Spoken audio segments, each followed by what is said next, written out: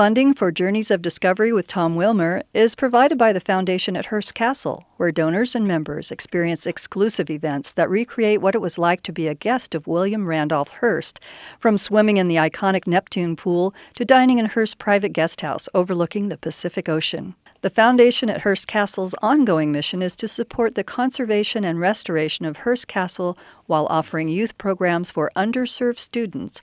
Discover how you can become a member by going to foundation@hearstcastle.com and learn how you can support this unique and invaluable mission. Jack Daniel's Distillery first opened back in 1866, and it claims the coveted title as Tennessee's and America's oldest registered distillery.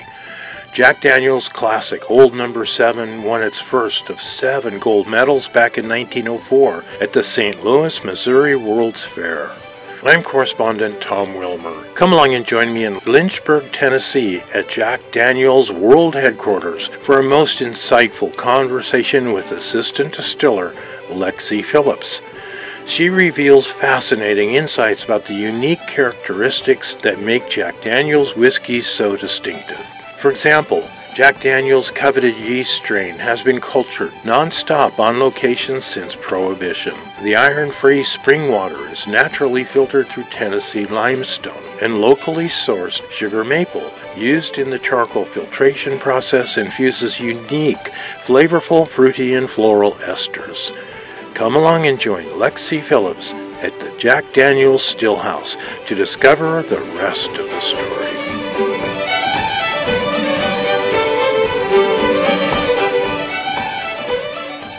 I'm Tom Wilmer reporting from the heartland of Tennessee. Right now we're at Jack Daniel Distillery, and we're with Lexi Phillips, who's the assistant distiller. I love it. Me too. Very good to be here with you today. Yeah. Do you realize you're spoiled, right? I think I am just a little bit. It's still kind of sinking in. So let's reel back in Lexi's world. Where did you grow up? So I grew up actually right outside of Lynchburg in Estill Springs, Tennessee, another very small town. And it was in Franklin County High School. Parents were both big outdoorsy people. My dad was very mechanically minded. My mom was always in the garden, and that's what they really passed on to me. You know, I didn't really know what I wanted to be when I grew up. I went to college at MTSU, Middle Tennessee State University up in Murfreesboro. And one of the last few semesters there, they started offering some classes that geared towards the fermentation sciences program. And that's really what piqued my interest. But it could have been wine and grapes at that time? It could have been. You know, being from this area, I knew very generally how to make wine, but to learn that there's a lot more to it than just the sugar, fruit, yeast, and a whole lot of hope, that was a pretty cool thing. That was really neat to learn. So how did it morph into whiskey distilling? That's really cool. Yeah, so it was about a year and a half after I'd graduated that my great aunt, she still worked down here in bottling. She called and said they had a position open, they were hiring. She'd love to have me come down and try it out. It was a great job. Had over 24 family members work here, past and present, so it kind of felt natural, like a legacy to carry on. Yeah, for sure. How far back did your family? So my great-grandfather was the first, and that was back in the 40s, helping the Motlows out. And it really just trickled down through the family from there, both my grandparents and bunches of cousins. When you first went to work here, did you do a little bit of everything? I did. I started at the bottom, working part-time in bottling, just doing anything they'd let me do, really, working any shifts. And it quickly went to quality control. And I worked there for about a year and a half, so that was on the finished whiskey side. That's everything from the barrel to the bottle and getting it around the world. So seeing that we start testing our whiskey before it even leaves the barrel was pretty cool. What all we run it through just to make sure it's of the quality that we want it to be. Was there some advantages from your college studies that you were able to specifically apply? Not yet. I'd say that because I went to college for ag business. So really the majority of that came in at the still house working with grains and honestly mechanically hard work. That's where that came into play. Talk to us a little bit about what you feel is special about Jack Daniel's and whiskey as a drink. Yeah, I really have liked to tour all different sorts of distilleries, see the process. Like I said, I have just a very strong interest for the process. Something that I've noticed is that we are one of the most whole distilleries out there. We control everything from our barrels. We have a yeast strain that we can trace back to Prohibition.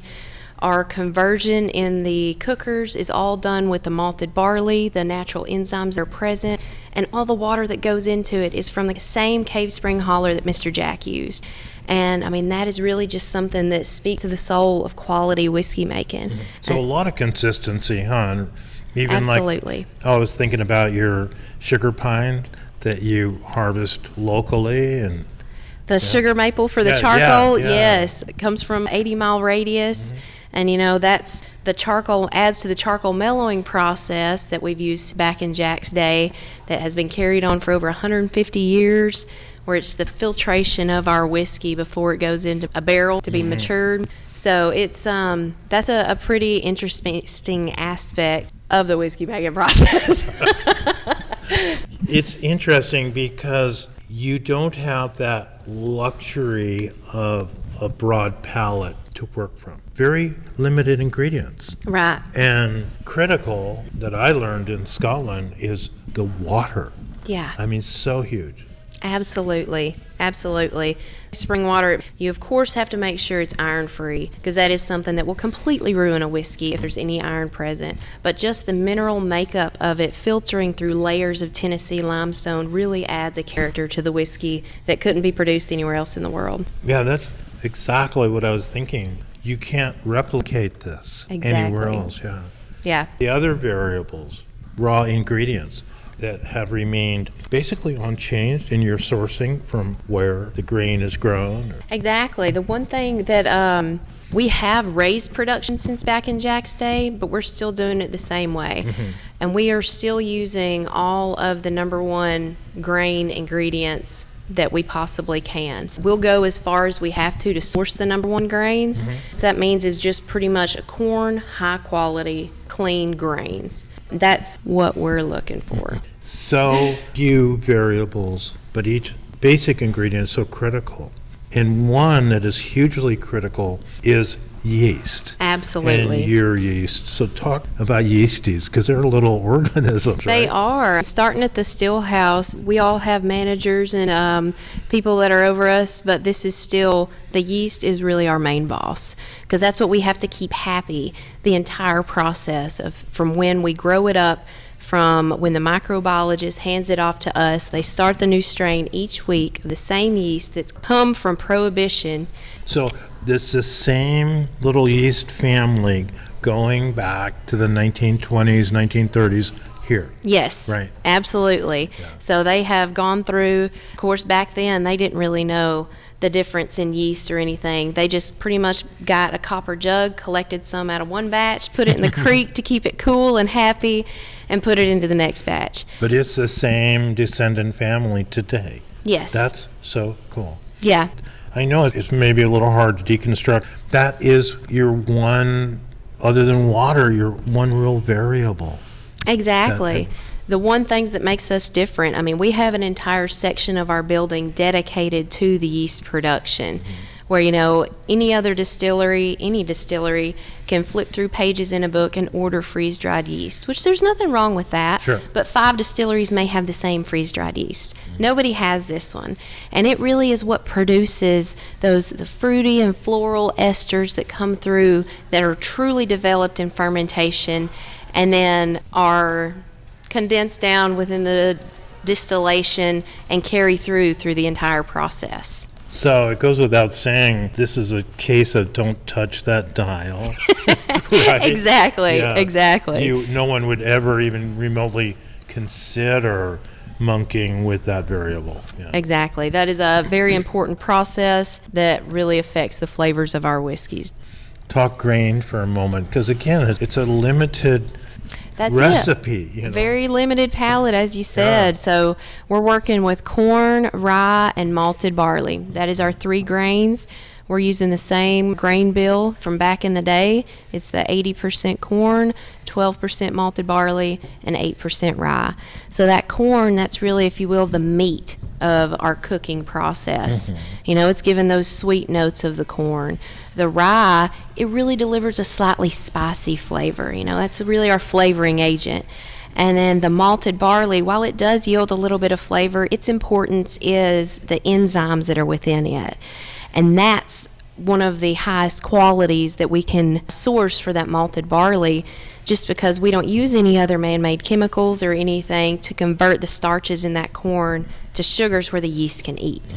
So that's definitely more my speed. I love talking of the distillery side. I could talk that for hours.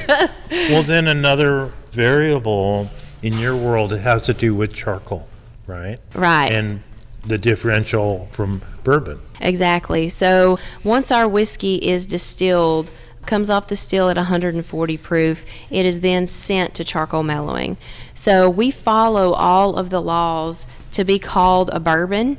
We're distilled below 160 proof, bottled over 80, put into the barrel below 125, and so on and so forth. But to be a Tennessee whiskey, you have to have all that, plus going through the Lincoln County process, which is our charcoal mellowing. Right. So before the whiskey goes into the vat, it is pretty much bourbon. And then once it slowly drips through these 10 feet of sugar maple charcoal, solid packed into these vats, then when it comes out the bottom, it is still absolutely crystal clear, and there's a stark difference in flavor. That's where some of the corn oils, a little bit of fatty acids have been removed, and you can tell a much more mellow, softer whiskey. Are the bourbon people a little jealous of you? I don't know. Maybe a little bit. Okay, so now we've come off the still, and you're in a barrel. And there's another variable that happens, right? You have, 1,000 barrels in a barrel room. That's it. But something will happen as you taste individual barrels and you do something with those unique barrels, right? For sure. Talk to us about that. So once the whiskey is barreled, we'll put it in one of our warehouses that hold up to 20,000 barrels. So from the bottom floor to the top floor, we're really relying on Mother Nature to run its course, and extreme heating and cooling of the seasons here really allows that whiskey to go into the wood pores and then pushed back out, which is where 100% of our color and most of our flavor is coming from. But as you get higher up on in these warehouses, say to the 4th, 5th, 6th, 7th floor, it is a much more bold character. Is that a temperature variable? It is, because heat rises. So on those higher floors, it is a very extreme temperature. In the summer, it's well over 120 degrees. In the winter, well below freezing. So that abrupt, extreme temperature change is what gives those bold flavors. And talk to us about one of the nuances it's kind of overlooked sometimes, and that's your angels that steal your whiskey. Exactly. Tell us that story. So the angel share, as our whiskey is aging, some of that whiskey, some of the alcohol will actually make it out of the barrel, be evaporated off. And it can lose up to maybe 20% of the volume of that barrel within just the first few years.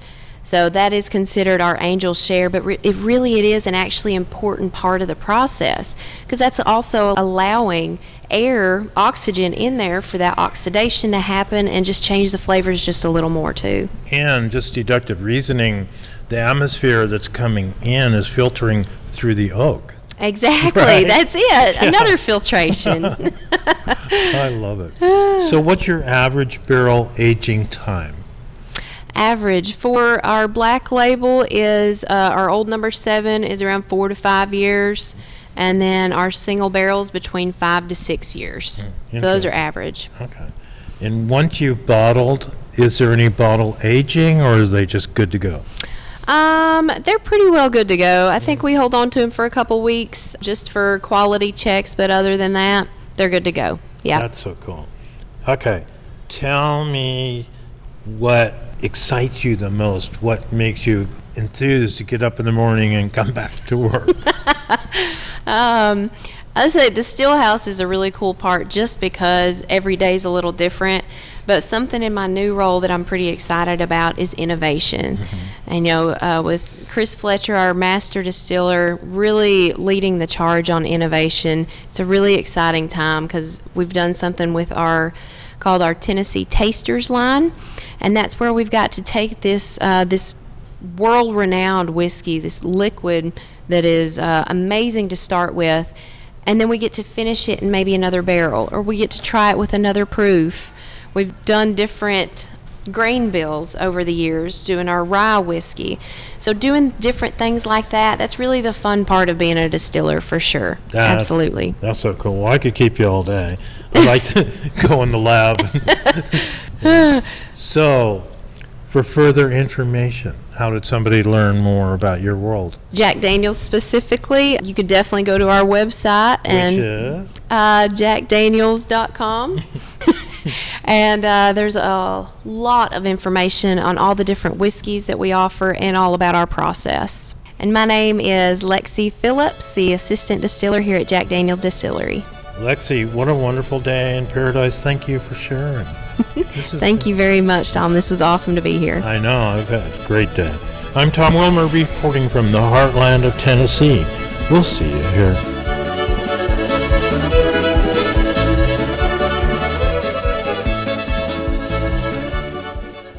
Funding for Journeys of Discovery with Tom Wilmer is provided by the Foundation at Hearst Castle, where donors and members experience exclusive events that recreate what it was like to be a guest of William Randolph Hearst, from swimming in the iconic Neptune pool to dining in Hearst's private guest house overlooking the Pacific Ocean. The Foundation at Hearst Castle's ongoing mission is to support the conservation and restoration of Hearst Castle while offering youth programs for underserved students, preserving the past and inspiring future generations of dreamers. Discover how you can become a member by going to foundation@hearstcastle.com and learn how you can support this unique and invaluable mission. You've been listening to the Lowell Thomas award-winning travel show Journeys of Discovery with Tom Wilmer, a featured podcast on NPR.org's podcast directory. Produced by California Central Coast NPR affiliate KCBX. You are invited to subscribe to Journeys of Discovery with Tom Wilmer on NPR.org, NPR One, iTunes, Stitcher.com, and more than 20 other podcast channels around the world. To learn more about Tom Wilmer's journeys around America and the world, log on to thomaswilmer.com. This is Roseanne Cash, and I'm sitting here with Tom Wilmer. Please support your local NPR station. I listen to WNYC in New York. In fact, NPR is all I listen to. If I didn't have NPR, I would feel like my lifeline to the world has been cut. So, yes, please support your local NPR station.